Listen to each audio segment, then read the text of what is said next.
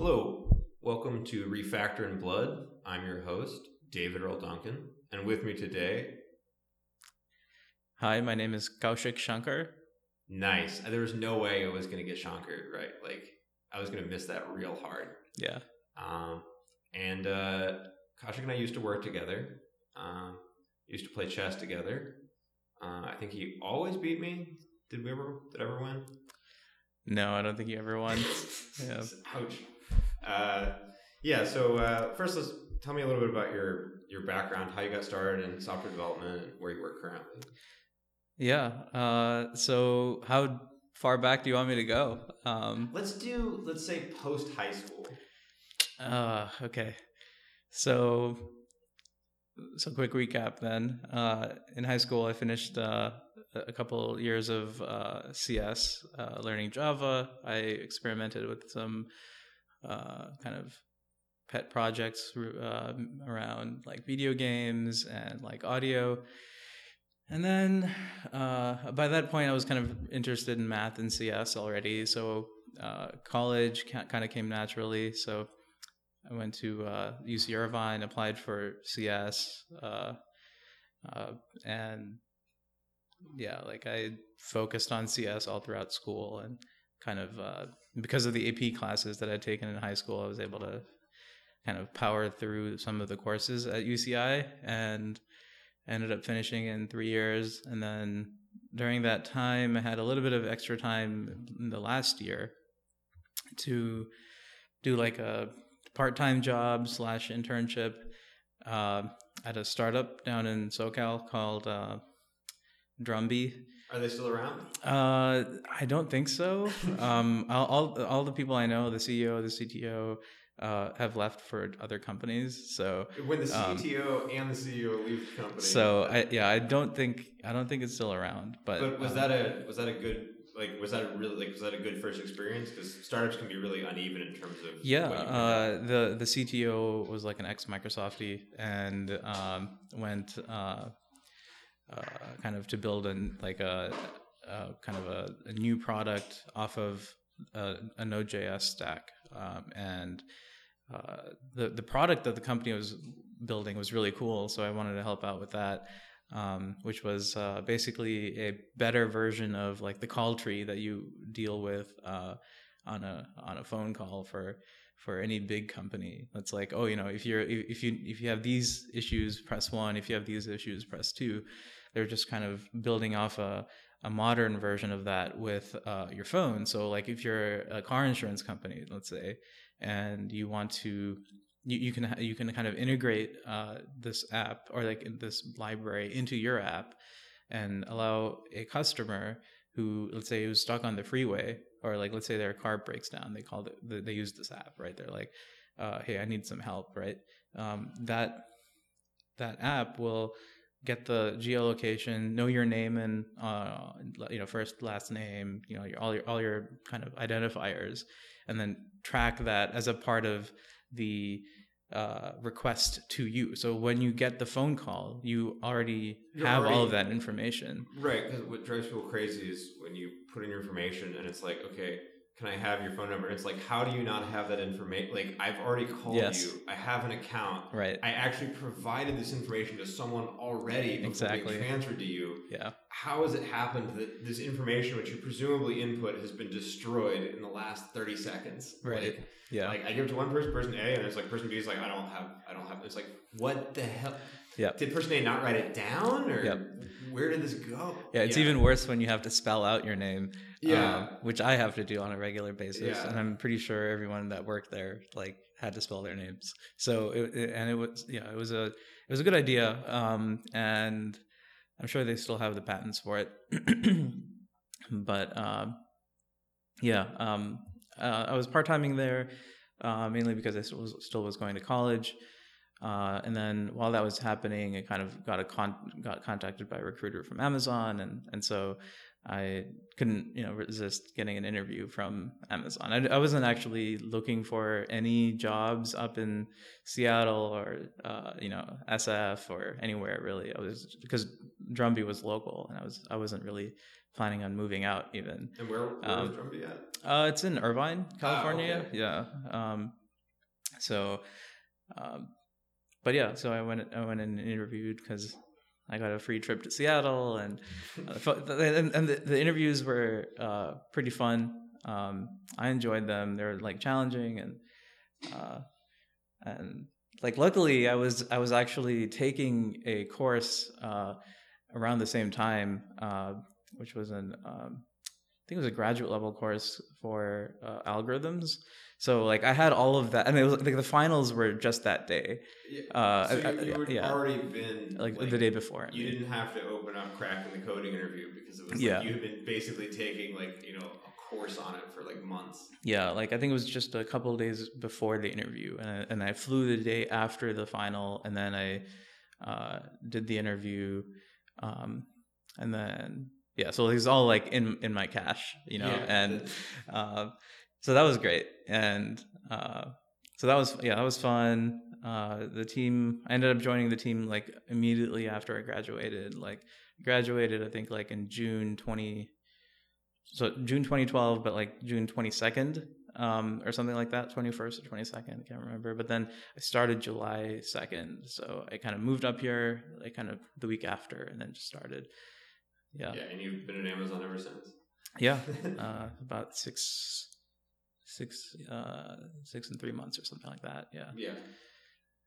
So you've been, and then about how many different teams have you been on at Amazon, or different projects? Can you even count them all, or is it? Yeah, I can probably count them all. They're roughly like one per year, basically. But sorry, one project per year, but like one big project per year. But the team, kind of interesting count. It kind of depends on what you count as a team. So I've been in ads, in Amazon advertising all my career. So, but within Amazon advertising, there's been a couple teams that I've been on. So for the first 6 months, I was kind of on this team that was focused on ad units, which are basically the content that you see on Amazon.com. So it'll be like both logic about where the ad is shown. Like if you go to Amazon.com without your ad blocker, you'll see like right on the right column, you'll see like a 300 by 250 ad. Sure. And then also down further down if you scroll, right, and those slots, they're called, are basically meant for ads, but how we get the ads into that slot is entirely up to us. And we have like a couple of backend systems that we had to kind of manage scheduling and stuff like that. And I was all very new to this, and so I was just kind of like learning how the JavaScript was injected and stuff like this for the client side. For your first couple of years, were you working more in the back end or the front end, or sort of learning JavaScript, I guess, as you went? First couple of years, it changed, but for the first 6 months, it was mainly front end. So I made some changes to some of the client side JavaScript that injects ads onto the page.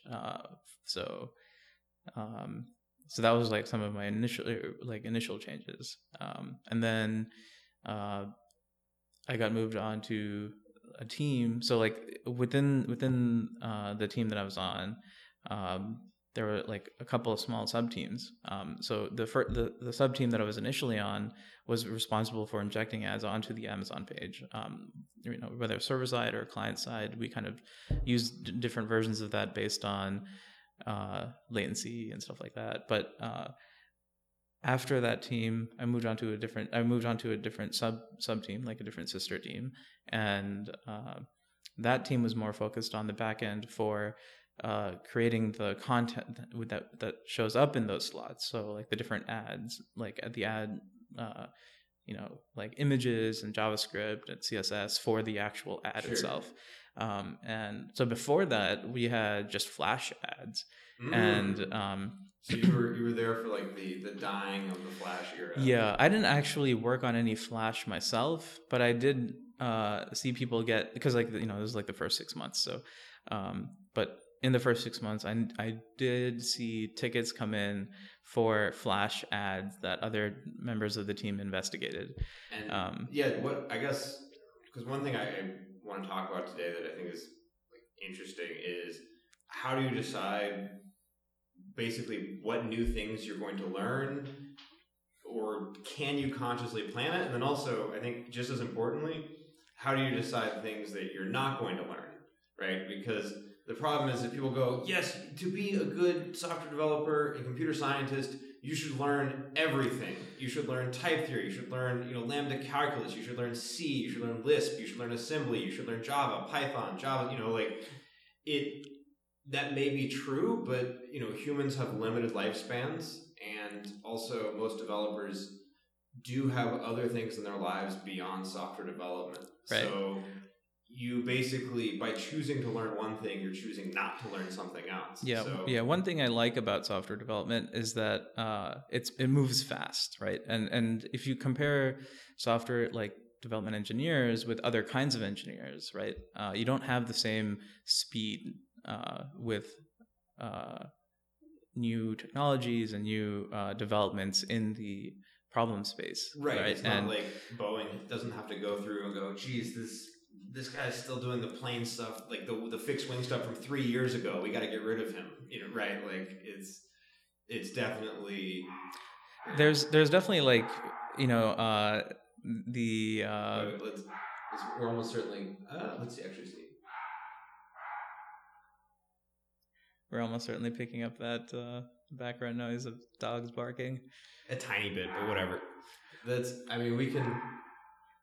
really shrill, like, this is a unidirectional microphone. That's really shrill. Yeah, like, must be.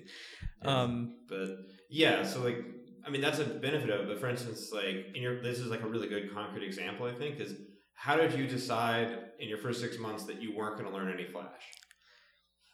Or did you learn some Flash? Did you get into ActionScript? So I had actually done some ActionScript in the past already. I made a Flash game a while ago, like back in my college days. But during college, I kind of experimented with different industries within CS. I started with video game development, I think. What else did I do? I liked tutoring. I've always liked tutoring, so I went into that for a bit. Thought I almost went into it as a career, but then I realized that has its own limitations, and I wanted to do more than just teach. Right. But like I still like to teach. I still like to talk about the stuff that I understand and want to share. So I guess like Flash is a bad example because you already had some prior knowledge. I had a little bit of prior knowledge, but is there, because what I'm always interested in is when you see something that feels either like legacy or on the way out or something, right? And you have to make that call of, is it worth my time to invest in this technology, or can I just wait for this to blow over? Yeah, no, I think there's varying degrees to this, right? I think engineers, like especially software engineers, right? We do need to understand the tools we have available at a high level, right? Like what is a problem that the set of tools that basically humanity has can solve, right? And just at a very high level, we need to have broad knowledge of that, right? Like the problem spaces that CS solves, like ML, AI, basic or like robotics, like there's a lot of variety in how CS is applied, but the tools that are used to solve those different applications are not nearly as broad, right? And so when you think about what tools are available, you kind of just want to know like what are the categories of problem spaces. And even then you can drill down into it further. Oh yeah, you can totally drill down into it for a whole lifetime. Yeah, and like for example, operating systems, right? But that's where it gets interesting is if you're like, I'm really into kernel development, and they're like, I don't think any engineer should ever be so into one thing that they can't get into something else. But the thing is, like, with hiring, and with the variety of engineers that we have, right? We can always hire people that know specialties, right? So it's not about like knowing anything too specific. It's about being able to take a set of tools, or like figuring out which set of tools will solve the problem at hand. Right. I think that's sort of the whole. I mean, what's another aspect of no silver bullets, right? Where it's like you don't say when someone's coming to the field, or when they're coming from like even like a CS degree or a code boot camp, they're like, okay, what is the thing? What should I learn now, right, to get a job? And you can give people varying degrees of good or bad advice. Yeah, like a CS degree gives you like super topical knowledge of like networks, operating systems, databases, websites, service architecture. These are like very high level concepts that you don't necessarily actually get to apply solving a problem until you get into a company that's trying to solve this problem and make money off of it, right? And like if you get too ingrained in that, and like everyone loves learning into learning deeply about one thing, and that's great, but you should also be like, or at least for me, I try to keep myself general, because I want to be able to say, hey, there's this new problem, how do we solve it? And I can say, oh, you know what, we need this kind of this can be solved with kind of 3 stages of an application, right? You have like some online database, Sure. you have some application involved in that, and you have like if it's like, let's say like a website, right? You have like it's kind of like, there's like a acronym for this. It's like, I think it's like OLTB or something like that. It's like an online transactional data, or OTL. I don't remember the exact acronym, but and then there's like an offline version of it, right, where you can process and analyze and learn. And you have like different variants of this on different systems, but like that's one set of tools, right? Right. But then that's not going to solve every software system, right? Like like if you for example work on Windows, right, like at Microsoft, like then then most of the things that you're thinking about are running on the same CPU, running with the same memory. They're just like inter-process communication most of the time, and the way that you think about services is like way different. Right. And you think a lot more about like the problem space and the tool set are very different. Sure. And so you need to like I wouldn't count myself as someone that wouldn't work on in that area. Like I wouldn't want to say I can't work on that. Sure, but at the same time, there's like almost a preservation of value. If somebody says, okay, we have this thing in like Pascal, and we really want you to learn Pascal, and this whole service is going to go away soon because it's written in Pascal. Right. But we really want you to master it deeply, and then we're going to throw this in the garbage forever. It's like, how do you that trade-off is evaluatable. It is. Right, because like you have time that you need to spend, and you look at, well, it's going to take me, let's say, a week to really understand Pascal. Let's say that's and that investment will require me to work on or to actually solve the problem. Or sorry, whatever it is, like if you invest 1 week in me to learn Pascal, but then use that investment for just 2 days of work, and then never use it again, that's a bad investment. Right, and it's the cost of. I guess there's 2 costs. There's one is the cost of context switching, which is almost immediate, which is where it's like I have 2 tasks in 2 very different contexts that they need to be performed in. And then the other one is long-term, like almost like career value, where we say, okay, like let's say you say, okay, we have a legacy Angular 1 app how valuable is it to be able to understand all of the Angular 1 errors? And it's like, well, it's almost worthless. Like it's valuable specifically for this project, but that's even something you maybe wouldn't want to put on your resume unless the company was specifically asking about it, because it would almost like signal that you've been doing things that are obsolete or unused. Right. So, like it's kind of like calling it, like if I called myself an Oracle certified something, then if you don't work at Oracle, that's kind of like scoping, limiting me. Yeah, I shouldn't say bad, but it definitely is defining you in a certain way, right?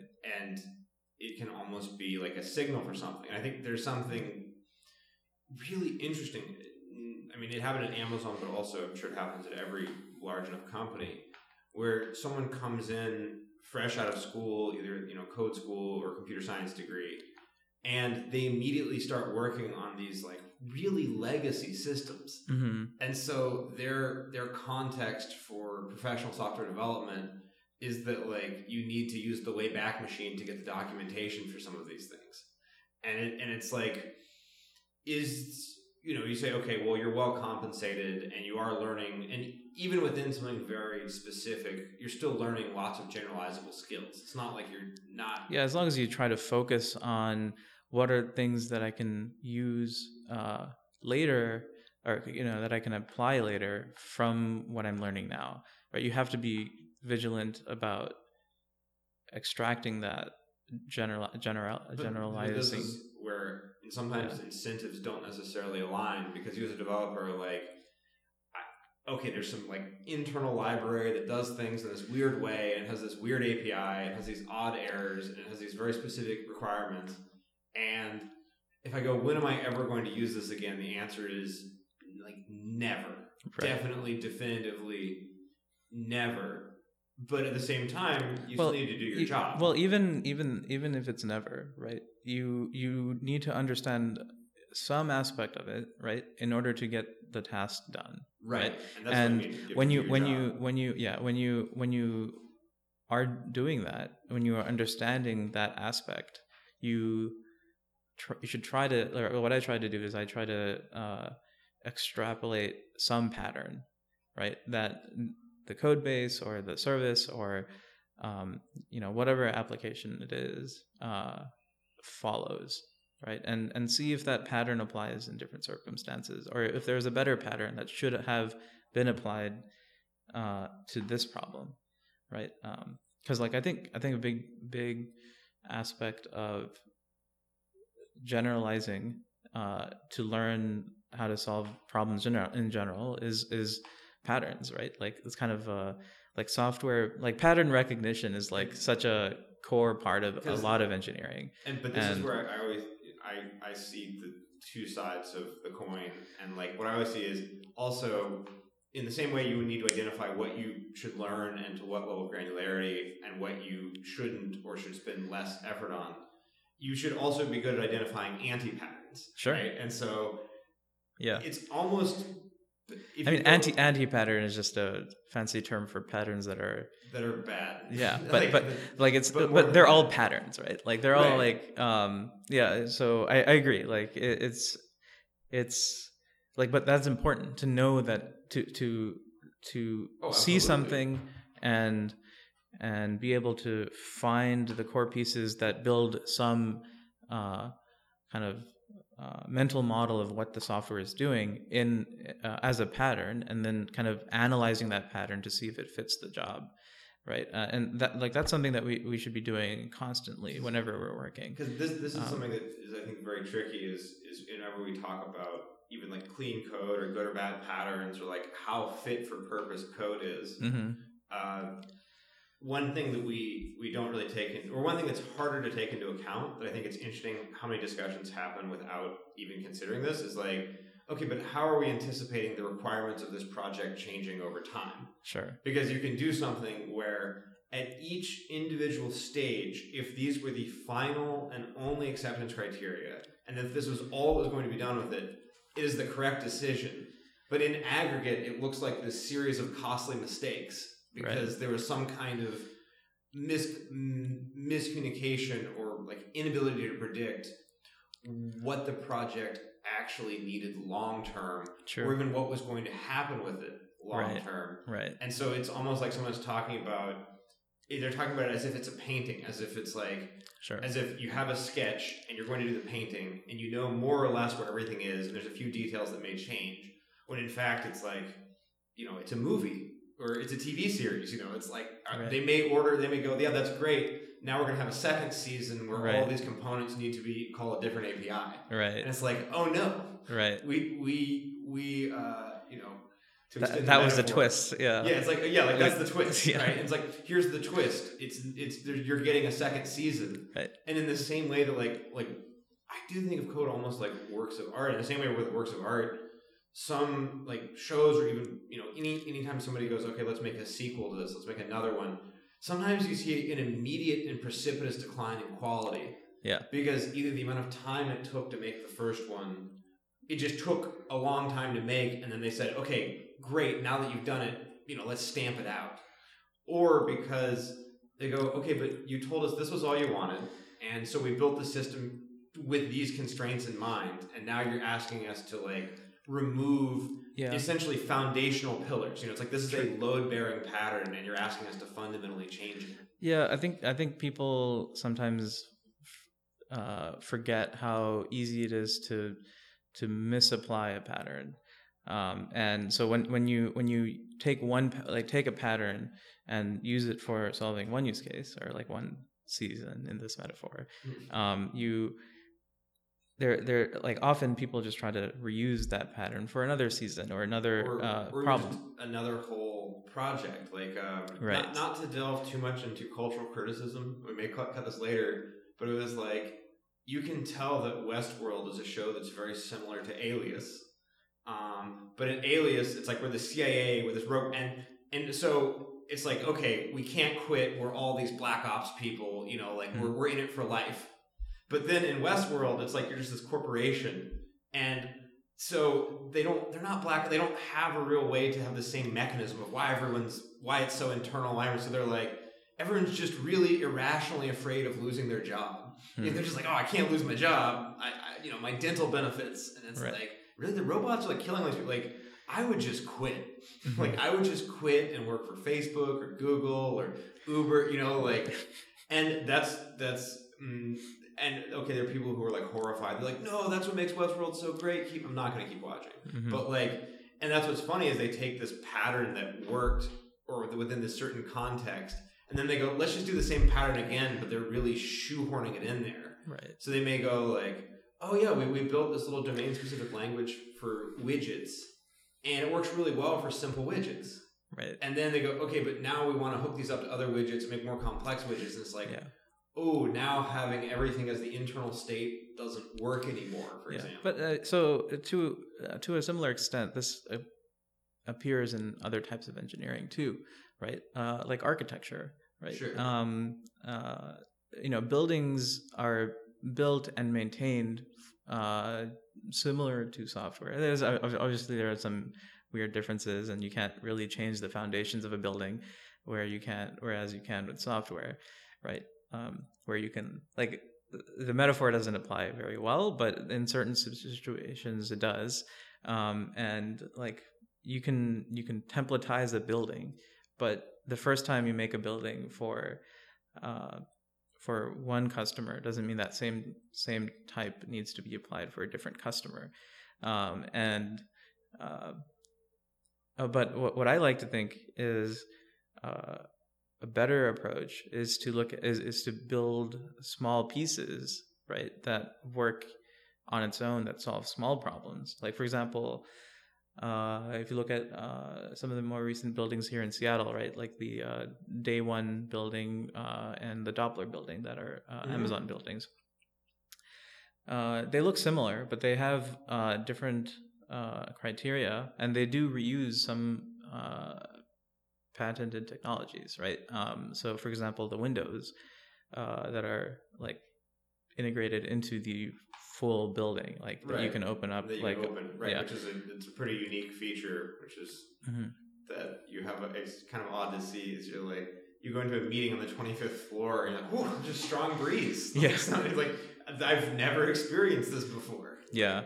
But it's a cool, I mean, it's a good design point, and it's interesting to integrate. Yeah, and that's something that they can use across buildings in Seattle, right? And anywhere really, like wherever HQ2 is going to be, right? Like I'd be interested to see if they apply that same technical scope, or like the same one thing for that building. And, like, that's a great example of like a little reusable technology, right?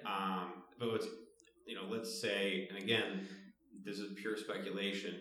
Well, let's say it's in it's in Arlington or it's in DC, but now to like sort of continue to extend this metaphor, Washington DC was built on a swamp, mm-hmm. So it's like it has very different geological requirements, and the soil is very different than it is in Seattle. Mm-hmm. So one downside of like a templatized approach, if they said, oh yeah, we need a Doppler and a day one, in this other, and if they go, great, we'll just do the exact same plans, we'll ignore, we'll either ignore it completely or we'll do very cursory research. But basically, I think the temptation of like the templatizing is what you say, okay, well, we're really good at doing this thing, or like we have a lot of experience doing this thing. So to reduce variance and unknowns, let's take this thing we already know how to do and apply it to new conditions, but with minimal modifications. Or there should be some testing, right? Like, for example, if these windows, right, are applied to some building, let's say in Florida, right? Do we know that these windows work against like hurricanes? Like, sure. Like does this, like, do those, they have wings basically, like that are vertical along the sides of the building, mm-hmm. that kind of stop a lot of the breeze. Right, they break up some of the, so that you can actually open the window without it being too strong. Yeah, right? And like, is that something that works against hurricanes? Like, is that something that'll be okay for hurricanes? Who knows, right? Like, was it tested? Like, we'd want to, like, you'd want to know that before you incorporate it into a building when you just build it. You would, but even in architecture, I think like I want to say the Millennium Tower in San Francisco is like falling apart because like it's okay. Like there's cracks in the windows, there's problems in the foundation. Oh. And it's like, it was this very large architectural project, but like even in building architecture, it's like apparently they didn't do, it's like one of two things happened. Either they did, and I think these really apply very strongly to software. Either they didn't do enough research up front, mm-hmm. and they sort of picked the wrong pattern, or they made inappropriate substitutions. Like, that's what I see happen very often, is that you ask a question where you go, okay, we're doing it this way. Who decided that we should do it this way? And what you go through is you find out that there actually maybe even was never a decision, right? It's just someone said, okay, we can't, there's this way that's known to be good, and we can't do it that way for some reason, or we're doing some variant of it. And so we're doing this other thing, and we're just sort of assuming that there won't be any cost or risk or problem with this because it seems really similar, and we're not trying to change the way we do things. It's like right. Like just a substitute good where you just, right. It would be like if you go, yeah, I mean, we're replacing this thing that was made of steel with plastic.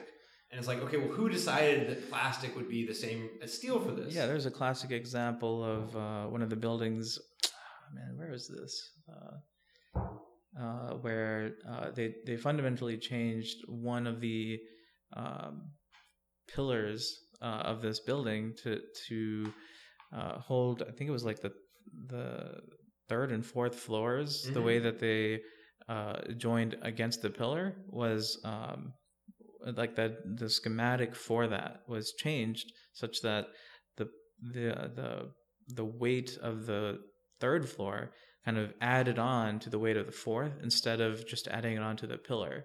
And so the screws that were used for the fourth floor that were originally meant to only hold the fourth floor's weight no longer supported it. Right. Do you know what I'm talking about? I don't know the specifics, but this is like, yeah, there are a lot of things missing from the software as construction metaphor, but these are some of like the things that are not missing. These are things that are so unbelievably, like, these are striking parallels. Like, yes. I had a conversation once with a building contractor, And it was amazing how much I understood of their field, where they're like, yeah, we have these like delays because of this happened, and then like this other team wasn't ready with their part. Yep. And then the customer changed this requirement, and it's like, you almost wonder if maybe even we're too limited in that actually any large scale endeavor, any large scale engineering endeavor has a number of common features of like, and among those, one of the most dangerous is the assumption that a change that has not been fully investigated and researched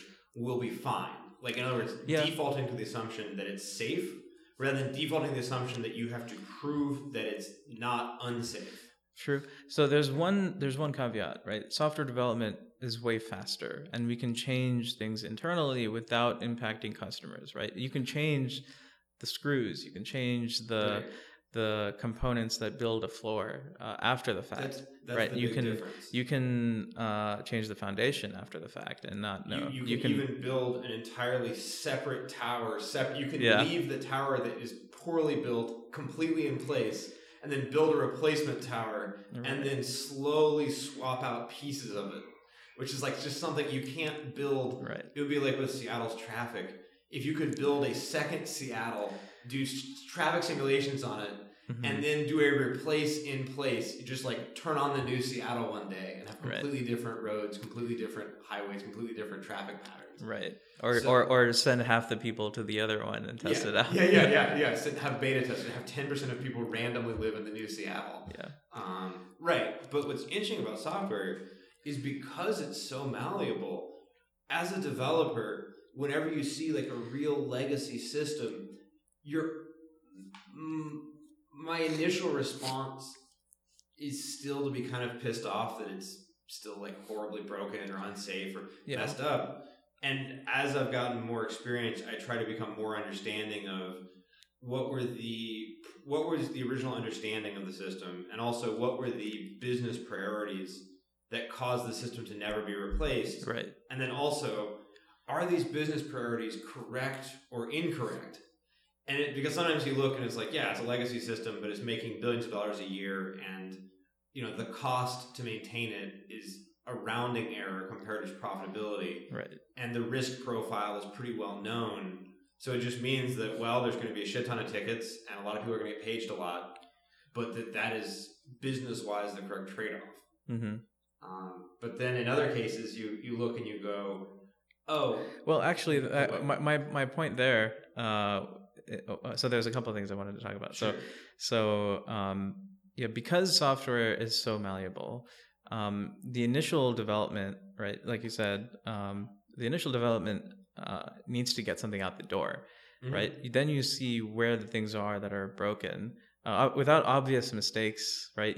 There will be things that are broken, like there will be unforeseen constraints that come up later, right? And like these are kind of assumptions you have to make, right? Like the word, the context that something is being run in, like if it's if it's an app, right? If it's an iOS app, there's going to be some APIs that are no longer available, or new APIs that you should be using, or you need to upgrade. You need to, like, let's say there's a new phone coming out, then you got to upgrade the size and all of this, right? Like these are all like unforeseen, or you have to kind of expect these kind of maintenance level changes, right? Or like you can categorize all these kinds of changes under maintenance, right? Yeah. And the question is, and the question is like, how much of this should be kind of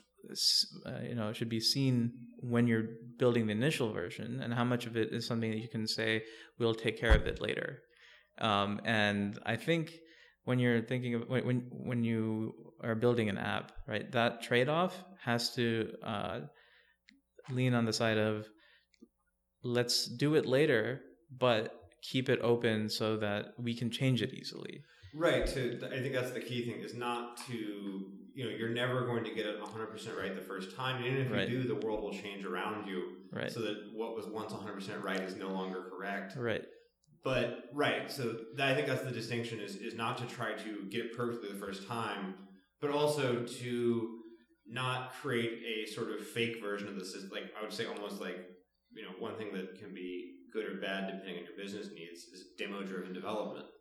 If your business is contingent upon the demo being accepted and liked, then you should do demo-driven development, right? If you say, we're not going to do demo-driven development, and it's like, okay, well, your whole project is canceled because the demo sucked. And it's like, all right, so we have to meet in the middle somewhere, but also you don't want to go the other way of so aggressively and unrealistically representing what you can do that the demo looks great, but that actually you aren't even sure that the engineering problems that you are pretending to solve are even solvable. Right. So you have to balance it. Yeah, one thing that I've used is just drawing lines and naming things, right? And like, so the technical name for this is like separation of concerns. Sure. But really it's just like, here's one thing, this should be a separate thing from some other thing, right? And so like in the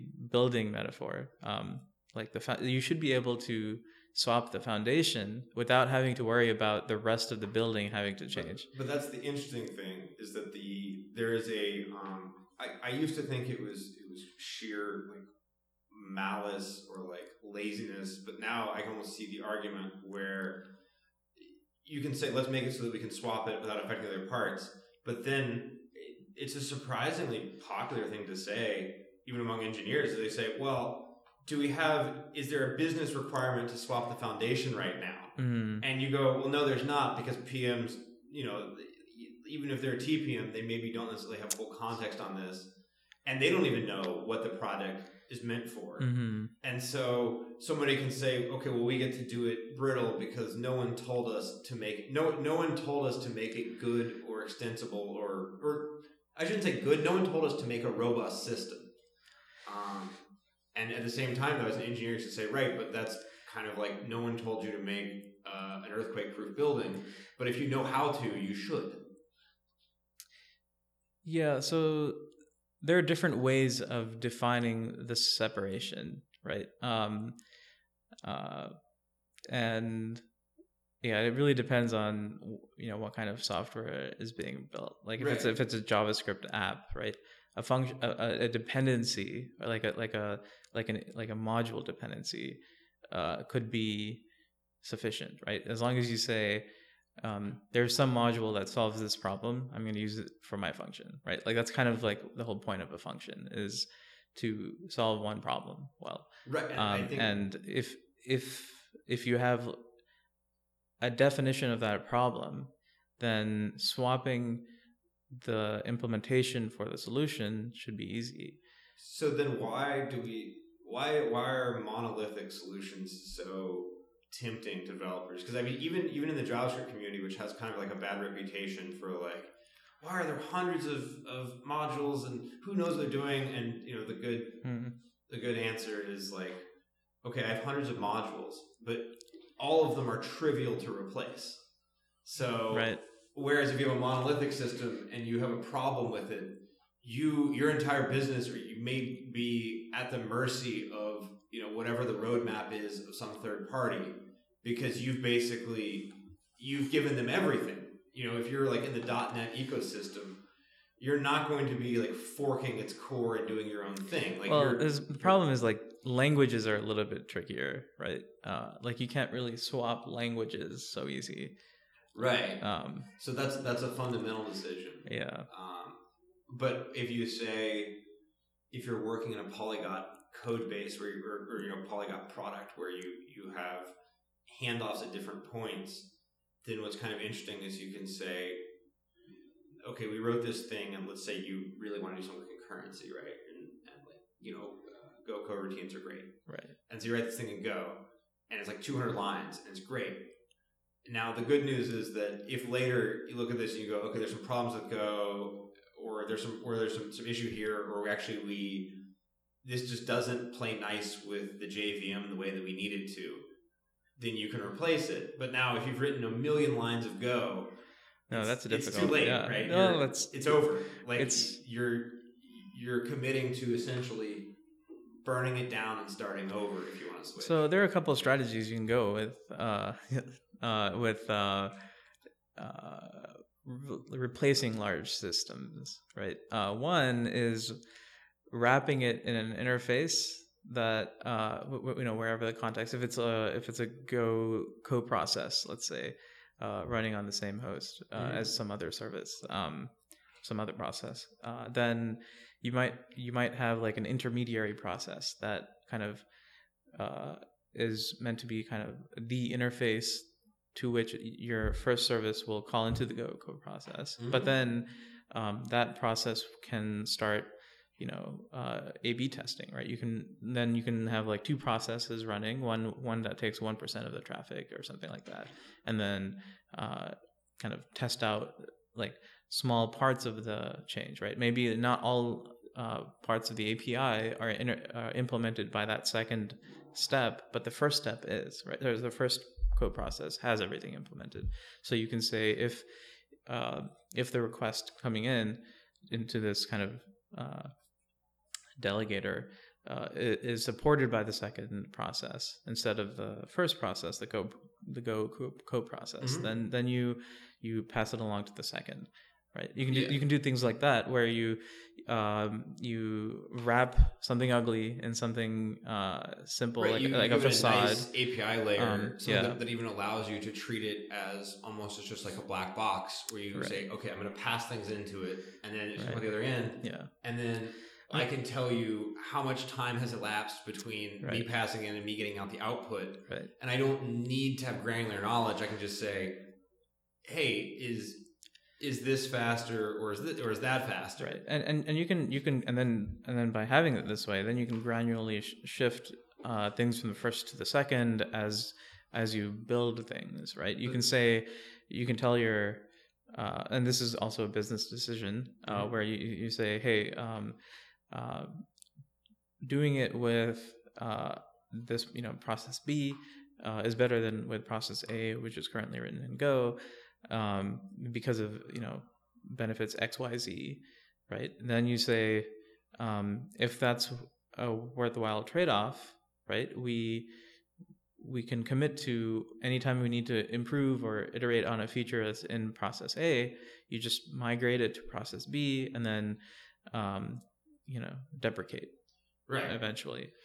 But so what's interesting is this is something that I think very few engineers would be like, no, that sucks, don't do that. Let's build a huge monolith with lots of assumptions and implicit coupling. Like, I don't think anyone would argue for that, but very often in the wild you find these systems, and as satisfying as an explanation is to be like, well, some people just suck, and it's like, okay, that's true of anything. But that's not like a adequate explanation to say everybody sucks but me is not engineering. No, I think it's just a difference in like timelines, right? Like architecture has the same issue, right? Except it happens along the lines of multiple centuries, not multiple years. Right. So when like I think of software as like in a state of constant deprecation, right? Like everything is going to be deprecated eventually, and it's just a question of like what problems does it solve well? What issues does this thing have? And what is the next thing that will solve those issues while also maintaining the problem or solving the problem? And just knowing that when you and like this is the same thing with architecture, right? Like you have buildings that go up, you have it being in use for maybe a couple centuries, right? Like good buildings. Right, and then if they and you have exceptions to this, of course, right? You have like the cathedrals and stuff like that are so iconic that they are maintained. I think that's right? That's the key of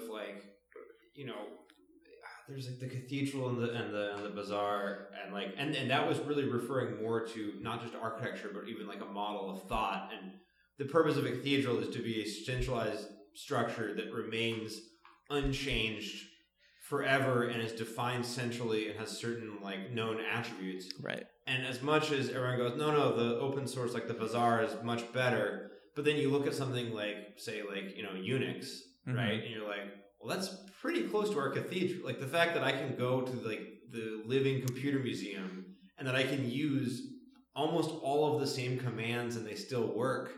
Like that is, like that is something that has not changed. And so it's like, it's good that these Unix tools work well and are composable, because I can grab an LS, I'll be doing that 10 years from now. So the abstraction there is a little bit like the metaphor doesn't really apply to Unix there, right? Because Unix is like an OS. But right? yeah, but it's not an application. Sure. No, but sometimes it's an ecosystem, right? It's like in this metaphor, it would be like a county, right, or a state or a country. But even let's take like something like where buildings are running on credit card transactions, or like things that are still being done on COBOL, right, or something. And it's easy to criticize that, but it seems like their acceptance criteria and the way they defined their project was correct, which was, this is going to be in use for a very long time, right? Like they didn't say, yeah, we'll probably do this, and then we'll probably rewrite credit card processing every 3 years, right? Like, no, yeah, but you'll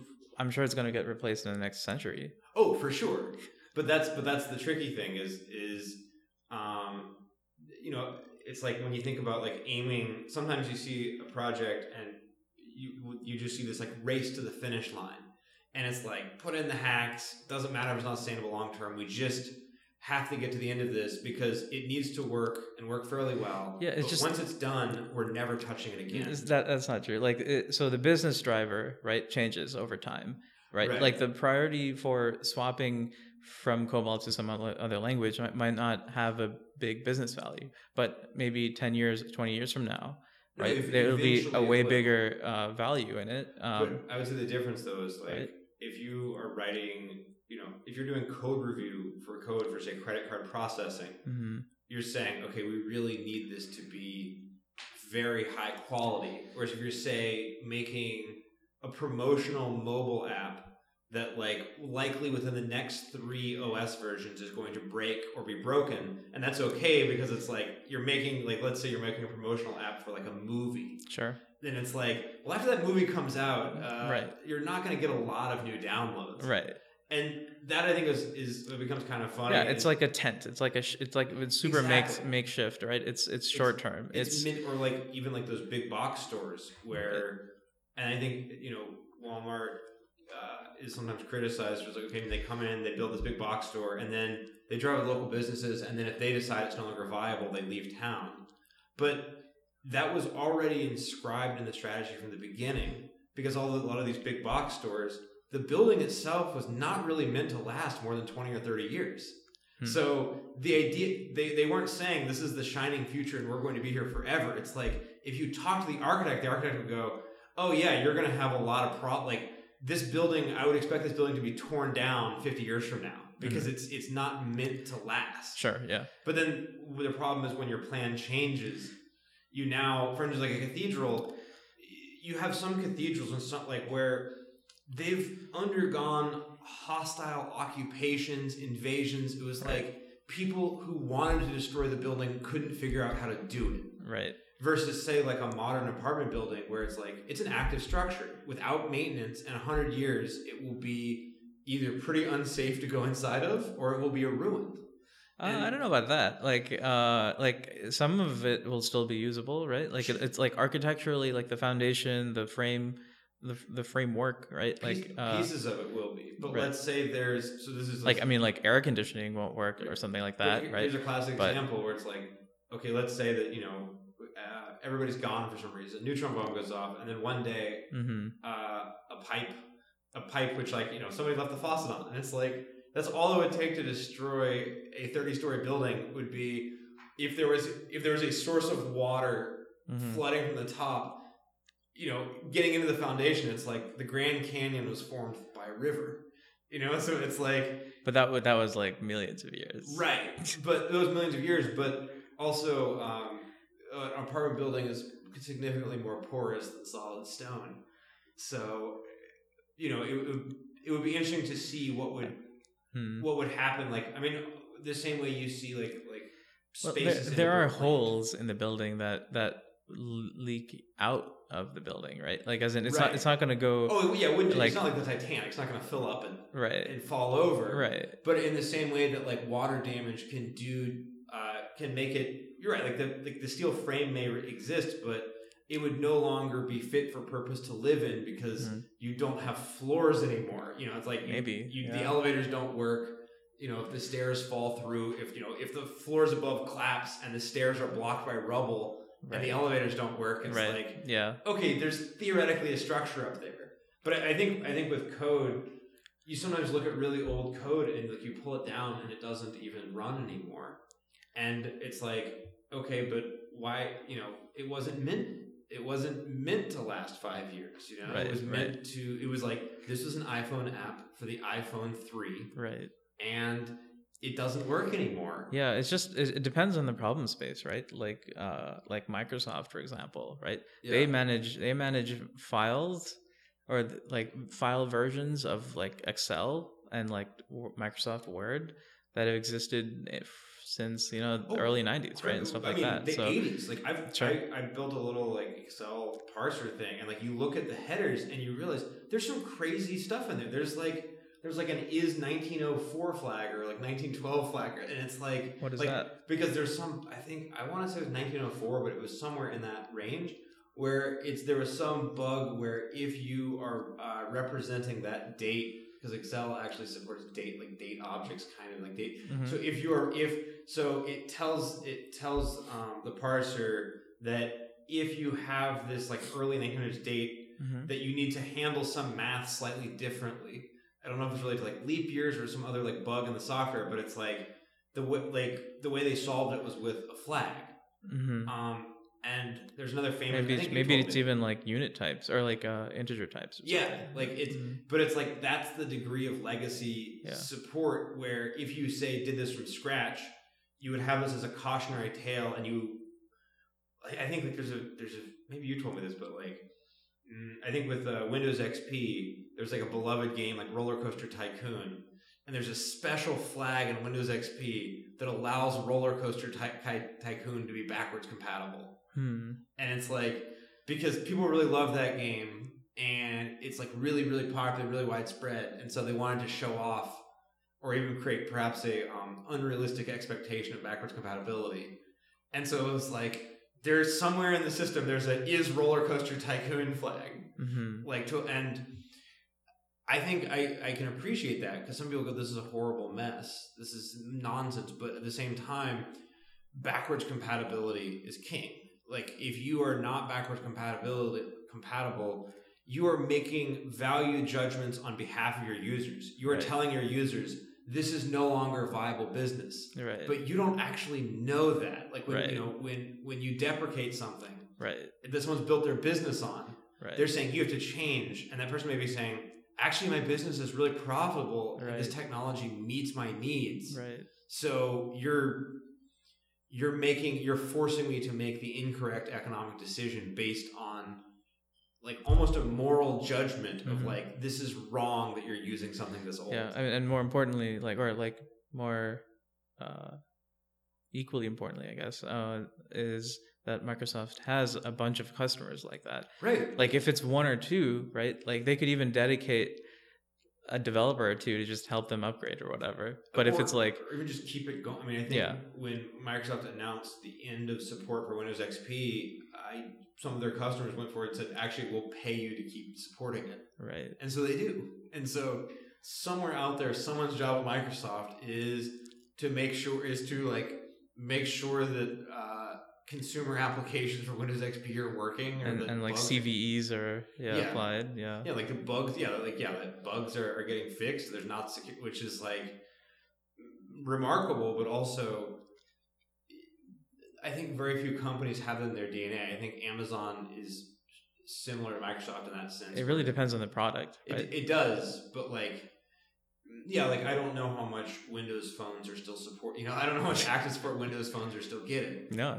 But what's interesting is some companies will say, we have customers and they want this, but we're not happy with our return on investment or our long-term growth of it. Right. And so we're killing it.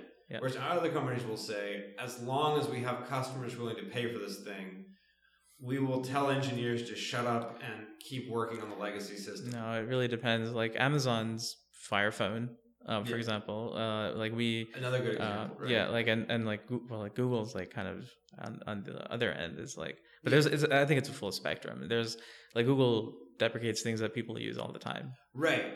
But in part, I think that's because they have a very engineering centric culture, and engineers love deprecating old crap, or it's not just engineers. It's also like, project and product managers. Yeah, but it kind of depends, right? Like, so as a user, so like recently news came out, like maybe a couple months ago or something, that Inbox is being deprecated, Google Inbox.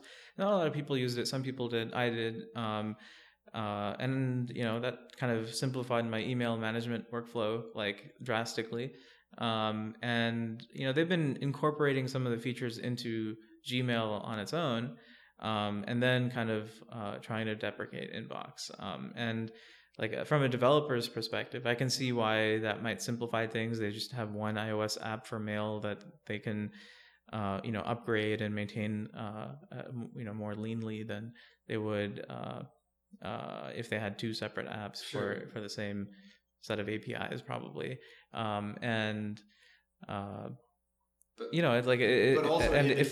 Like for a customer, right, that means that I'm going to have to I have to delete my Inbox app. I have to, like on my phone, I have to reinstall my Gmail app and then kind of go through and learn the new settings and stuff for how Gmail does the same workflow. But also, you can guess that the Gmail code base is significantly older than the Inbox code base, because the Inbox was the newer product, right? It was, but it also was greenfielded a little bit. They definitely did, but it does depend. Like on where you're running it, right? Like, so I think Gmail's web client is probably I think they've had multiple iterations of it, and they probably have deprecated things they didn't want to deal with. But as you said, like, if like it really depends on the context, right? Like with iOS, right? Like their Gmail app for iOS came out way after Gmail initially was out. And also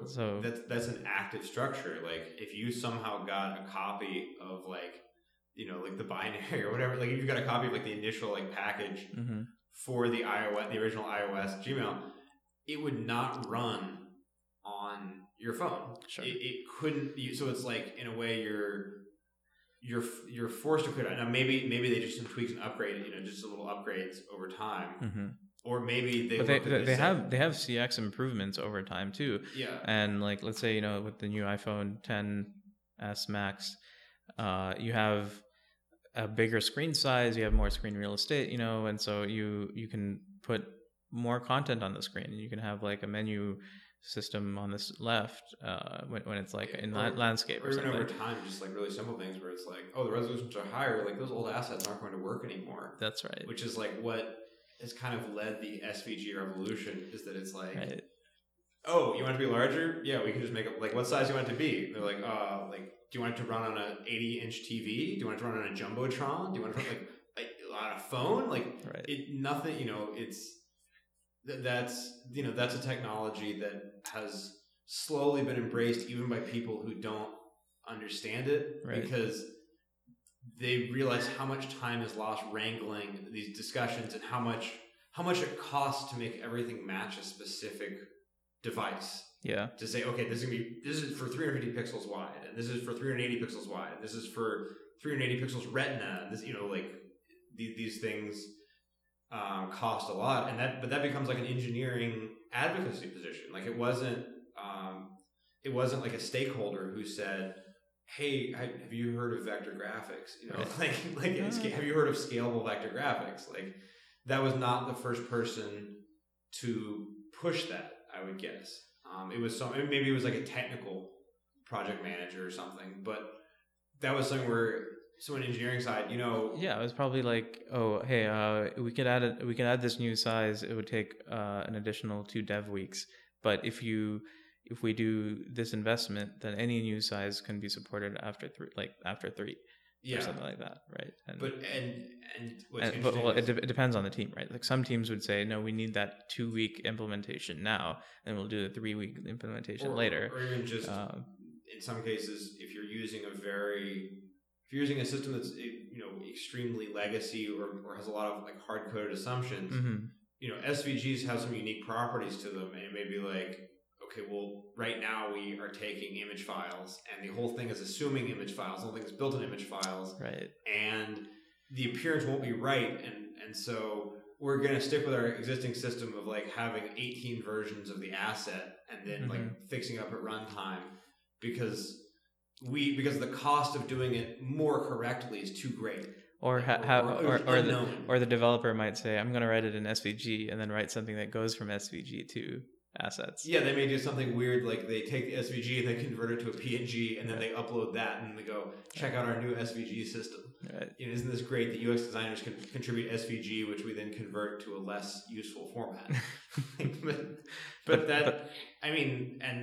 But sometimes that can be done not maliciously. It can be someone who says, well, if it's a legacy system, then that's like the only way that's the only way you can maintain new standards.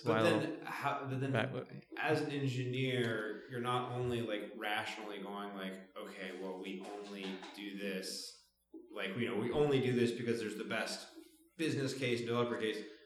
I think sometimes developers also are pushed by either a desire to try something new that seems like it would solve some existing problems, or in other cases, they're pushed by a desire not to try something. They're pushed by a desire they just don't want to learn anything new, or they're just not, or they're either skeptical of the value add, or they're fearful of the unknown cost.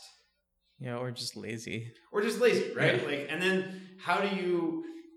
This is we've talked about this many times before. Is this can be really hard to assume good faith? Is because if you look at this and you say, "Gee, this system's really brittle. It seems like it's not really matching our needs now," and then you go back and look at it originally and go, "Wait a minute, this system never met your needs." The initial implementation of the system was a miss from the perspective of the initial acceptance criteria, but it was sort of concealed, and not even maliciously concealed. Just like sometimes there's really aggressive deadlines, and there is no reward for if you're on like a high level goal that has a lot of attention on it, that's going to be basically given a ton of focus from a very high level for a very short period of time. Right. Like in other words, like every single day, a VP is getting status updates for this like aggressive 3-month deadline. Right. But a week after it launches, no one cares about a major bug. And so it's like you as you obviously want to do your best as an engineer, but all of the project incentives are not aligning towards being concerned about it after the certain point. It's all concerned about hit these 3 points that are visible to everyone, and then this sort of like iceberg of concerns on the surface. Well, tough luck, future maintainers. Bad news. Like you got sold a lemon. Well, I think it depends on the VP, Sure. And it depends on your org tree. And let me be specific. I'm not talking about any specific experience I've had. Yeah, like this can happen totally inadvertently. Yeah. And sometimes the business case for it is right. No, we've seen it happen for sure. But it really depends on the perspective of the VP and the questions that they ask about what the actual product solves, and are those needs met, and because if it's not like an iceberg, and I think the problem is if you think of it like an iceberg, if you just want to see the pretty there's the UI thing on there's the demo that someone that a high level executive who's non-technical can see, right, and then there's the underlying implementation, right. And instead of thinking of it that way, if the VP or any kind of director of this focused on the core of this iceberg, right? Like what is the core problem this is solving, and is that set of requirements met, right? Regardless of what the UI looks like, right? But then how do they Well, they ask questions, right? That kind of clarify how each maybe subsection or subset of the core is solved. And right, and that's a great way for someone you don't. I think there's like you have let's say we have like an iOS app, right? Mm-hmm. That's like Foursquare, right, or Yelp, right? Sure. You can look at the UI and you can be like, oh, this is a cool UI, right, as a VP, or you can ask questions like, as a user, can I do X, Y, Z? And also like what, how does the data sync? You know, what is our what are our estimates for our ability to like handle like massive scaling up? Sure. You know, do we have anything built in for like, you know, like abuse? How do we prevent, you know, like bots and spoof account? Like, so, yeah. And you don't, and it almost is like, you don't have to be technical to do that. You have to be diligent to do that, because I think there's a temptation for engineers where you have to be aware of the core problem, right, and really focus on how that problem can grow and what are the different aspects of the problem. But what's interesting is that sometimes the engineers implementing it, they see it as like purely a deep technical challenge that someone non-technical can't conceptualize or get to the heart of, but then you end up in this weird situation where someone non-technical at a higher level actually has a better understanding of the problem space than the person who has been working on the low-level implementation every day for months or years. Yeah, I mean that can happen. Like ideally, like the product manager, right, understands these problems also, right? And this is something that a product manager would want to communicate to the development team, like, hey, like if we're launching, let's say, a QR code, like kind of like a special QR code thing, right? Like we would want to know like where it's applied, like what the CX is, all the constraints with like URL lengths and all of this, right? Like all those things are somewhat technical, but also directly related to the product, right? You know, there's a lot of things like that where I see product managers kind of sometimes forgetting that technical details impact product design, right? And have a huge impact on like the growth of the product. And I think it's a role of an engineer to communicate that early on. To ask about what their vision is. Like basically, not just, okay, what do you want based on this mock or based on these 3 bullet points, but what is your vision for this? What are your expectations for this? Even what do you expect to remain the same in the future, and what do you expect to potentially change dramatically? Right. You know, what is your sort of like level of certainty or uncertainty? And I think sometimes PMs that actually asks the question of like, what is the core problem you're trying to solve, and what are the things that are external to that, right? But I think sometimes people get or stakeholders become concerned because they're afraid to even answer, because they're like, I don't want to be pinned down to this and I'm wrong. And it's like, no, I'm not asking you to tell me an absolute do or die. You know, I'm not asking you to see the future. I'm asking, what is your sense of this in this moment? What is your prediction for this right now? And then let's write down your understanding of it right now, so that if that changes in the future, we have an easy way to say, okay, this is what we wrote it for 6 months ago, right? And this is how instead of seeing it as either you got it right or you got it wrong, that's the data we had to make the decisions that we made. And you want to understand how your own concept of something has changed over time, right? And if you document that, I think there's a concern where it says, oh, I'll look bad because I was wrong, but you were right at the time. Like that's the best you can do at any point. And no one's going to come after you where people will come after you, and I think this is maybe what people are like thinking, like, don't leave a paper trail, is that if you were wrong at the time, if you were staring your acceptance criteria in the face, and you were actively working in the wrong direction, even when it was known at the time. Right. And then even 9 months later, somebody comes in and they say, here's what it was then, here's what it was now, but you made a mistake back then. Like, it's not like... Well, wouldn't you want to know that so that you don't make that same mistake again? You would, unless they go, well, what was the mistake? And we're like, well, the mistake was that person, right?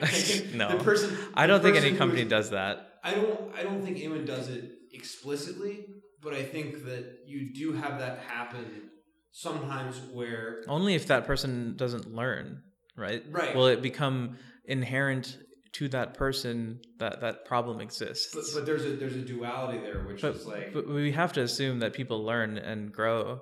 but there's two ways to go about. There's essentially two strategies, and you can only pursue one of them. One is to cover up the mistake and or to create doubt about if it is a mistake, basically to create enough sort of to muddy the waters enough that you can't really say what's, it's like, well, maybe it was, maybe it wasn't, who knows, and then kind of wait until you either get promoted up or move on to a different project. And then the other is to go, hey, I screwed up, but it's not only me, right? And to go, okay, so what was systemic about this? Like, perhaps the real screw up was that this project was greenlit further up with such vague acceptance criteria Right. that we weren't, that it was, it was almost inevitable that we were going to miss. But then, like, the whole, like, learning and growth and admitting a mistake thing, it's like, obviously the best thing to do long term, if you're thinking systemically, is to admit your mistake, learn from it, and then also to point out, okay, what are the how can we improve our decision-making process? Yeah.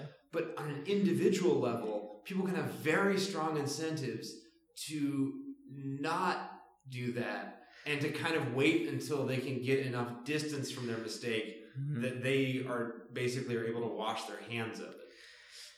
And I don't think, and it's not an either or. I don't think some people. But I think it's better for a company and org overall to be focused on making these kind of retrospectives or there's another word for it, I think it's Postmortems? like postmortems. Yes. Yeah. That like call out the mistakes and because like it's fine to make a mistake once as long as you do a postmortem and you kind of plan improvements for any systemic problems, then it's fine. Like, and in fact, you want that culture of planning after postmortems. Although this is where it almost becomes like I think what they said about Watergate and Richard Nixon is like the crime is the cover up. I mean, or it's like, or the problem. Or I guess they're both crimes, but it's like the problem is not that this thing happened, but that all of this energy was devoted into denying that it happened, covering up that it happened, attacking people who were identifying the problem. Right. Say like something like Theranos, like they're like the most high profile like disaster of late. And what's interesting is that if they'd come out and said like, okay, like we want to use like this pinprick technology, but actually we're using this older technology, but we're like our biotech research play, and we're building these partnerships, and we have these other little doodads and widgets. And if they had said, oh, we thought we had a breakthrough, and then if they had walked it back, if they said, actually, we're not happy with our results of this, so we're going to walk it back and use the old, the existing systems, just so you know that even if you're doing our blood test, then that would have been like a sign of integrity, right? Then people would say, wow, so they said they thought they had something, they had to admit that they didn't have it. And so that's different, right? Like, this is like PR, right? Like, which is different from like internal communication postmortems. So you think, and I don't mean this like but like I think that there, unfortunately, even in internal communications, there is an element of PR. There is a certain amount of spin, like in terms of how a project is presented. Like I've noticed that many projects which I would consider to be either only partially achieving their goals or having been like radically de-scoped in terms of like when you see the announcement, when you see the launch announcement, that there's not it's purely celebratory. Like there's not, and like you don't want to. I mean, you do want to celebrate people's hard work, and even if something was de-scoped, even if there are problems along the way, people worked hard on it, and it does meet some business use case, presumably. But at the same time, it's very hard to do a post-mortem on something where it's like, okay, well, the first thing we all agree on is that this is a big success, and it's great. and it's like, okay, well, what if we dig deeper and in the postmortem we find out that it's not, and it's like, well, then that would mean, that would be bad for a lot of people who were involved in that or who were like chained to that. And I think like the job of management there is to shield engineers from politics. There's a couple issues with that, right? So either there were bad decisions made, like as in decisions that were bad at the time, right? Or there were good decisions made, but things changed over time. Sure. If it's the latter, I think it's fine to call it out as a partial failure or whatever, right? Because like you want everyone to learn about what happened and like why things changed and what you can do better, and how to get process improvements out of this, right? But if it's the former, right? If it's someone made a bad decision and we're trying to, or not, let's not even say someone. Let's say that there is because it's almost never one person. Mm-hmm. Like it's almost always there is a series of suboptimal processes mm-hmm. that make less good decisions or less informed decisions more likely, right? Because mm-hmm. anytime you say one person's going to make the decision and they're totally sovereign and no one can impeach it or ask for evidence or clarify, sure, it's like that's already a broken structure. That's already a problem. So it's like the real problem is almost not the bad decision, but that for whatever reason that we don't have enough checks in place. Exactly. Like the checks and balances that were supposed to mitigate the cost of this or fix it before it goes too far. Mm-hmm. Are not working, and so. But then, when it comes to process improvements, so what I was going to get to was if that's the case, it should be called out mm-hmm. even then, right? That like this decision was made. You don't have to talk about one person, right? And you can say, here is how we're going to make sure that those kinds of decisions won't get made again. Right. Because decision making for an org, right, is filtered through multiple people before it's agreed upon, right?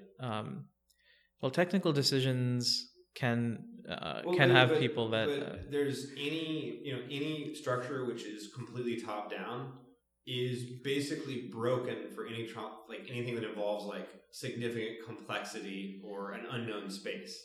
So, like, in most structures, most, like, effective structures in companies, there's an interchange of information. The top says, mm-hmm. I want this, and then someone else, like, adds clarifications, conditions, all of this, or they push, it's a push and a pull. Mm-hmm. It's not just do it the way that I said. Right. And I think that's different with sort of, like, I guess, like, I think of software as, like, a form of creative work. Yeah. Because the space is never 100% known.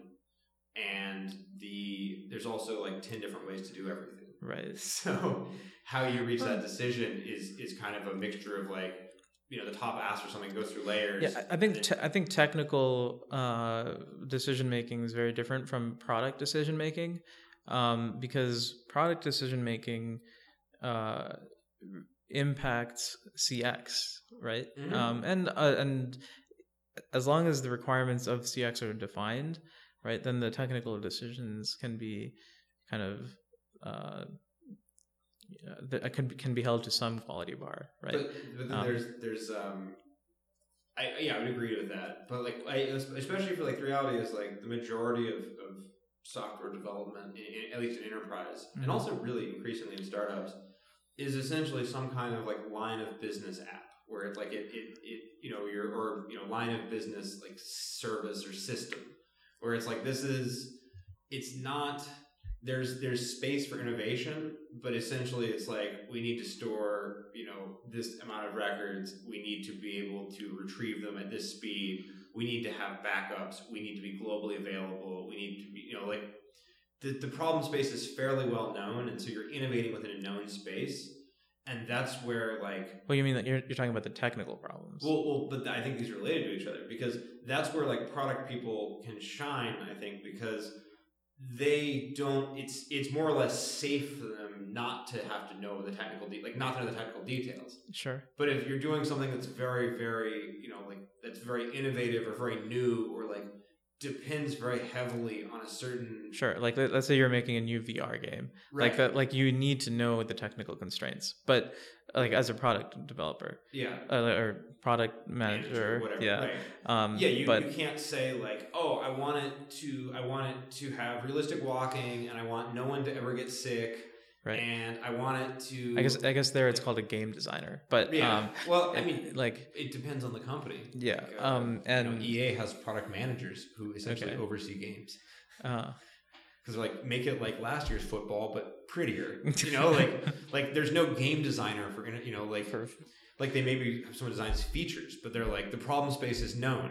It should be like they might have like different mechanics and stuff in there. Yeah, but I see what you mean. Like it should be like football, whereas this one's like, okay, are we making a crafting MMO? Is it a single player? Like, is it a single player adventure? Yep. Is it a local multiplayer platformer? And it's like, and then if you say like, oh, I want it to be a living, breathing world, and it's like, okay, well, many 11-year-olds have had this idea, and you run into all kinds of constraints. You're like, wow, it should be a completely simulated, living, breathing world filled with millions of people you can talk to, and you can do anything, and you can go anywhere. And it's like, all right, that's either it's not justifiable business wise, or the technology just isn't there, right? Like I don't know, did you follow along with like Endless Space?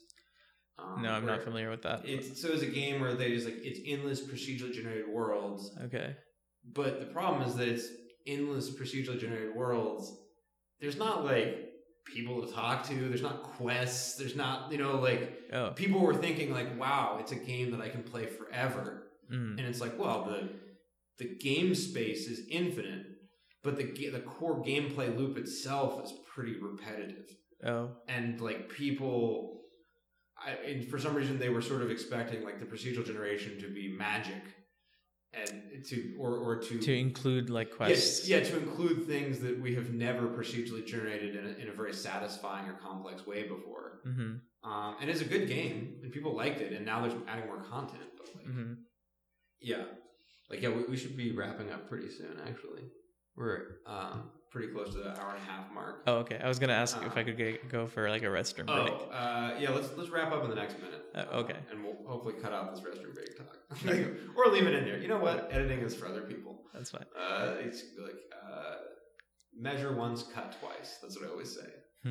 But yeah. So okay. So one last thing I want to kind of touch on, because we've had like a far-ranging conversation, is in terms of the way you actually interact as an engineer. One thing, and this maybe is a larger question, but we'll time box it to like 2 minutes.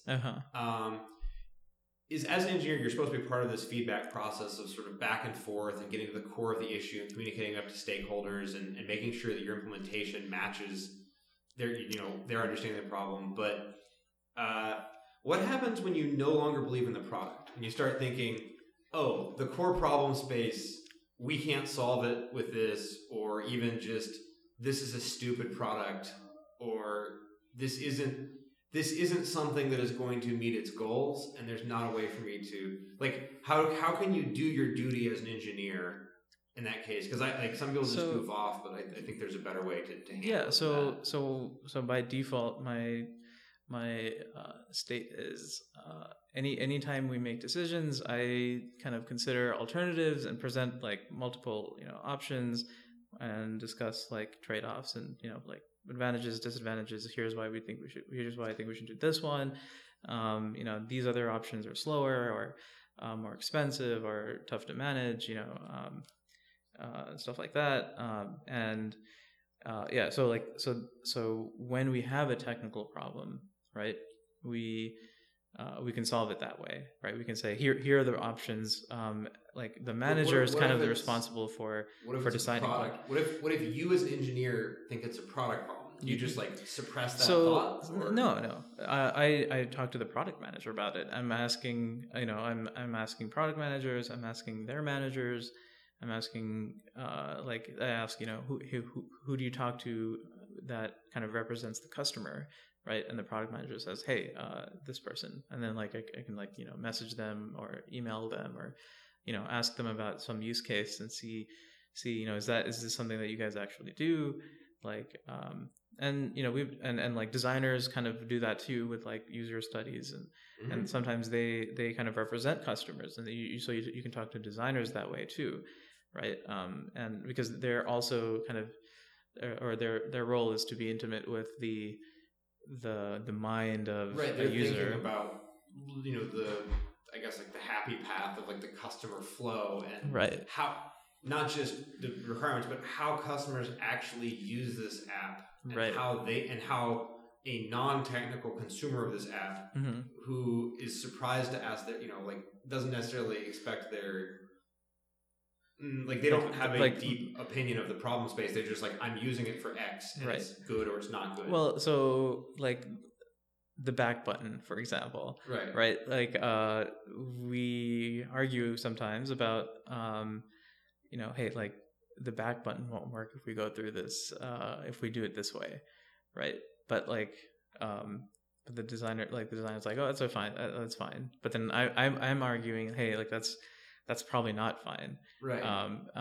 But it is a limitation in that like I don't know what customers do normally, right? Like it's a limitation from my perspective, right? Like I have to know that my perspective isn't a global perspective. It's that as an engineer, I use the back button all the time. I use I look at the titles of pages sometimes, and sometimes I don't.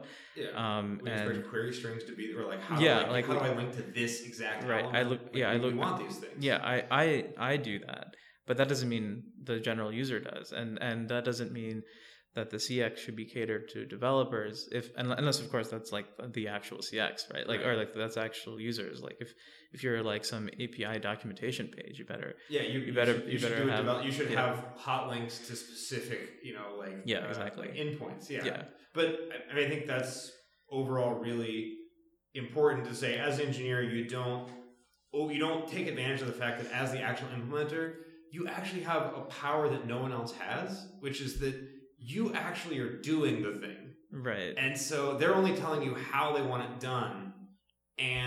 But I think that's like an ethical responsibility as an engineer. Like it's an ethical, like kind of like it's part of our trade is to bring up, not to impose your will or to go through the side door, but to bring up your concerns and to defend your position, but then also to accept that you can be overruled. Okay, so there's a little bit of I don't want to overlap this with ethics, because with ethical concerns, it's different from just kind of perspective. I should say, let me not say ethics. Let me say diligence. Yes, I kind of see, and almost like a Protestant work ethic. I'm almost like being diligent is the same thing as being ethical, but you're right; they're very different. So we'll say, like if there's like a security issue or something like that, that I know about, that I've tried to bubble up, right? That we're not working on or something. No, that's a very different approach I would take. And that's where the ethics comes in, where I think it's like if you're like, wow, this could leak millions of people's data and you can't get the sprint points for it, it's like I would hope that an engineer would say, you know what, maybe I'm gonna have to sacrifice a weekend to this. Maybe that's going to be the cost here. Or maybe if they just won't let me work on it, the scope is too large, I may have to leave this because I say I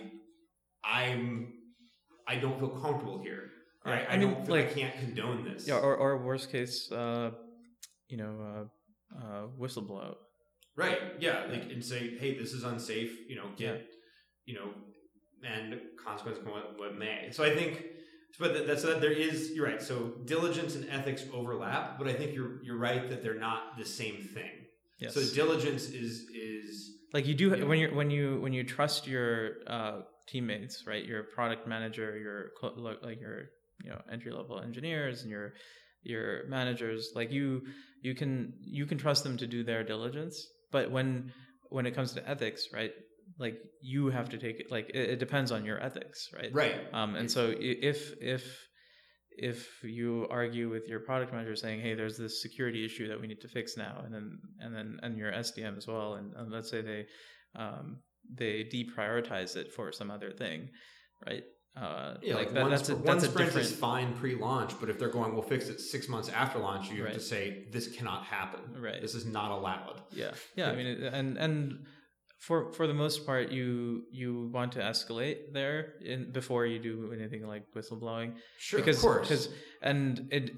If you can't, if every time you escalate, you're getting the same response, you can either do a like a ethics check with some other engineer, and you or like a mentor, right? And you ask like, hey, this is what I'm dealing with right now, and you say, am I in the wrong here? Because maybe your ethics are off. Maybe I've had that experience where I was like, it is unethical to not write this into local storage because we're deleting people's hard work, and it's like, well, it's a shitty UX experience, but it's not like evil. It's just suboptimal, right? It depends on what your ethics are, how important you think that is, and how in tune with reality you are.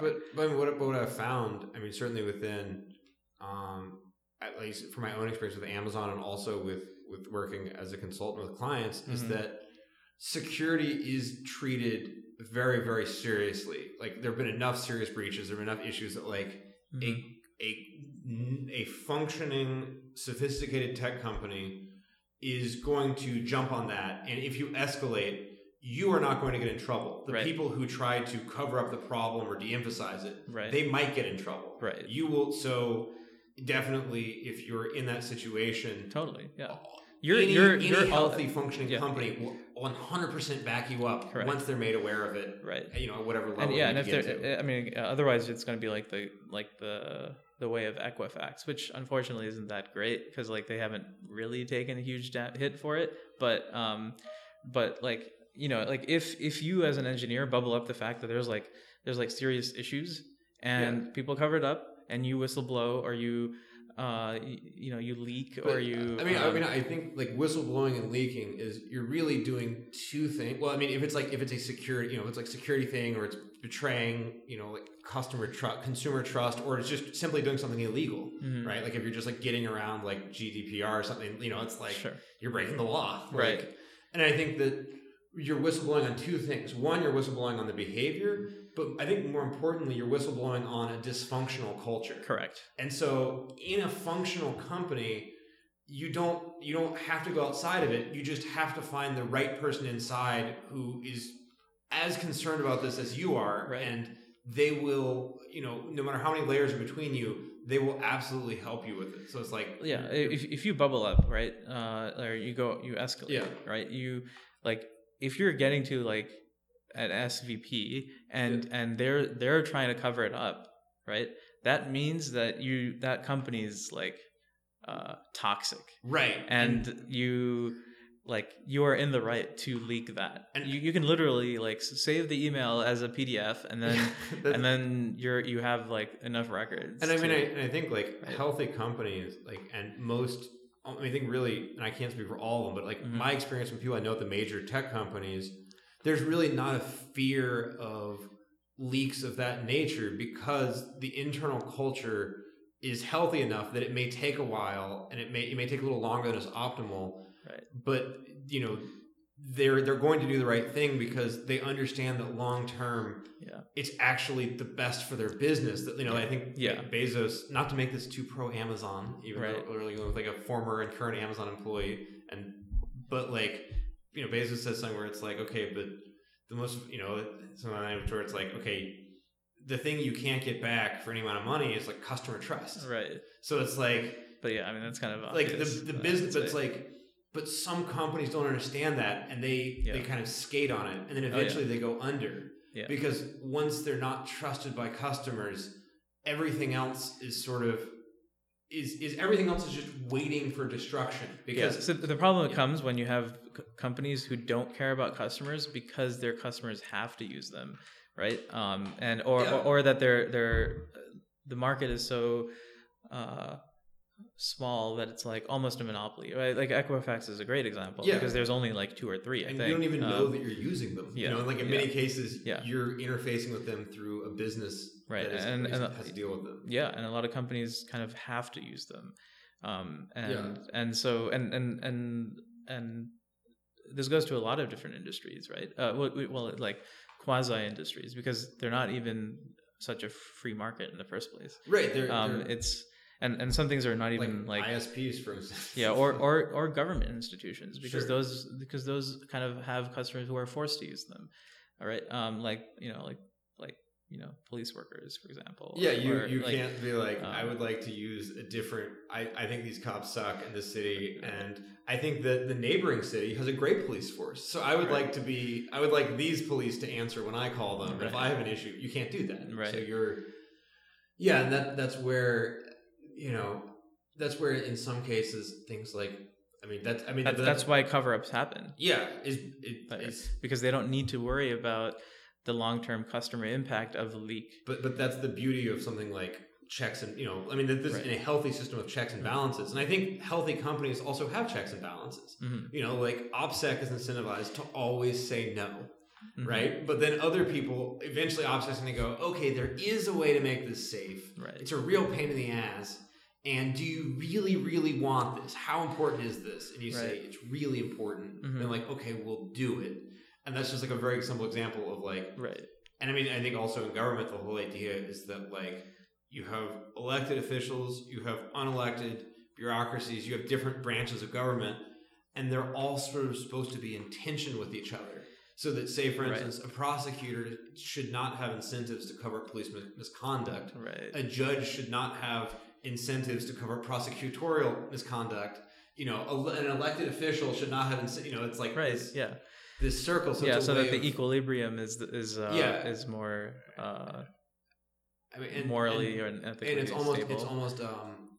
It's not a market in the sense of like a capitalist economic market, but it's like it's a system of conflicting interests. Yes. So it's sort of a marketplace of different organizational goals and different forms of oversight. Yeah, it's just competition. Yeah, which is another form of competition that I think can work well or can work badly. Like, I think both within a corporation and within a government, within a society, like internally a corporation that there's no corporation just purely beholden to market forces. It's when you... And there are companies that are like small companies that are entirely based on customer trust. Oh, sure. Right? No, I mean more like their internal structure. Imagine, say, you're working at a tech company and you say, hey, can you show me how to set up the Docker container? And they go, well, how much will you pay me for it? It's like you don't have to bid on... Because that would be really inefficient if every time you use the bathroom, there were like multiple traveling toilet vendors. Right. Sometimes what works best is a plan structure and making sure that there are enough different incentives to prevent bad actors from getting far. Right. But I guess you're right. In other cases, like if you are a lemonade stand, you are actually, and you're one person, you're an owner operator. Or like a local bookstore or something like that, right? Sure, like, but that's going to be another conversation for another time, because I think there's something very interesting about services which their main economic mechanism is not their main value add. Because a local bookstore just doesn't have the same capacity as Amazon. Sure. But Amazon doesn't have the storefront or the community or the people you talk to or the... Right. Or like the quietness. Or the discoverability. Yeah. There's no cat that will come and jump in your lap when you're reading, and it's kind of nice to pet a cat and read a book and sit by the sun. Yeah. But that's a different thing. And that's something that is hard to capture with you can't capture that with the balance sheet, and you can't even capture the value of it with a city. It's like, what is the value of this local business? And it's like, well, their economic service can be replaced, but in a weird way, or not in a weird way, in a standard way, they contribute to increasing the overall quality of life. So you can say have a really good local used bookstore, and what it's actually doing is, as a bookstore, it's barely making money or it's losing money, but it's actually contributing to an increase in property values in like a half-mile radius, because people really like it and they like going there, and it attracts, like a more like intellectual. So Yeah, it's like a recreational park. Yeah, so businesses can on paper be, and I think it's the same thing in companies, right? Where it's like on paper, people go, well, can we cut expenses? What if we outsource this? What if we cut expenses? Okay, so what if we cut all money for internal tools? We're not going to develop anything internally anymore. What if we cut security? What if we cut infrastructure? What if we fire all the most senior people and replace them with people who superficially are getting the same amount of work done, but actually are in some subtle way or some really overt way, there's they're not creating the same value. Yeah, I mean, the problem is sometimes we overemphasize metrics, because and the problem is also that we don't know what the right metrics are. And some of them are tough to measure. Some of them are intangible. Yes, like you can have someone who writes really good wiki docs, and that's really valuable. And even if you try to say like, oh, well, we'll count the number of edits, the number of lines, and it's like, but someone else may game the system with just a really crappy 30-page document that's total word salad. So you wouldn't want to try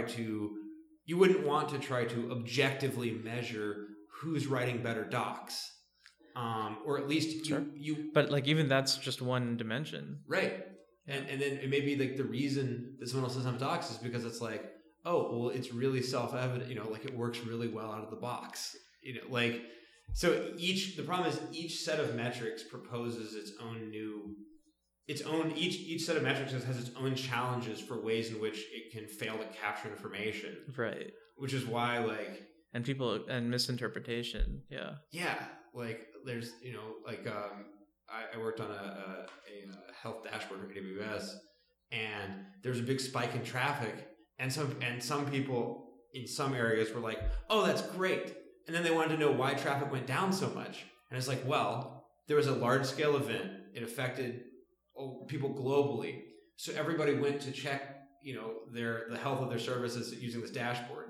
And then when it was over, no one needed to check it anymore because they checked it and said, everything's good. And they go, great. Right. So it's like, this is a service where you expect spikes. Yeah, where you expect huge spikes, but also, you wouldn't say that this service is more valuable because it's being used more. In fact, the more that it's used, the worse it is an indicator for the overall health of your company. Right. So it's these little things. But yeah, I would love to talk with you another time about like the uses and abuses of metrics in decision making. Yeah. But no, I've taken up enough of your time already. Thank you so much. Talking with us. Is there anything you want to plug? Do you have any? No. Thanks a lot for this discussion. I talked too much for it to be an interview. Yeah, I think it was a good discussion. I wouldn't call it an interview. Was your intention for it to be an interview? Oh no, never, not at all. Although I think someone else expected that and they were surprised. But, yeah, I like discussions. Yeah. I know. Yeah.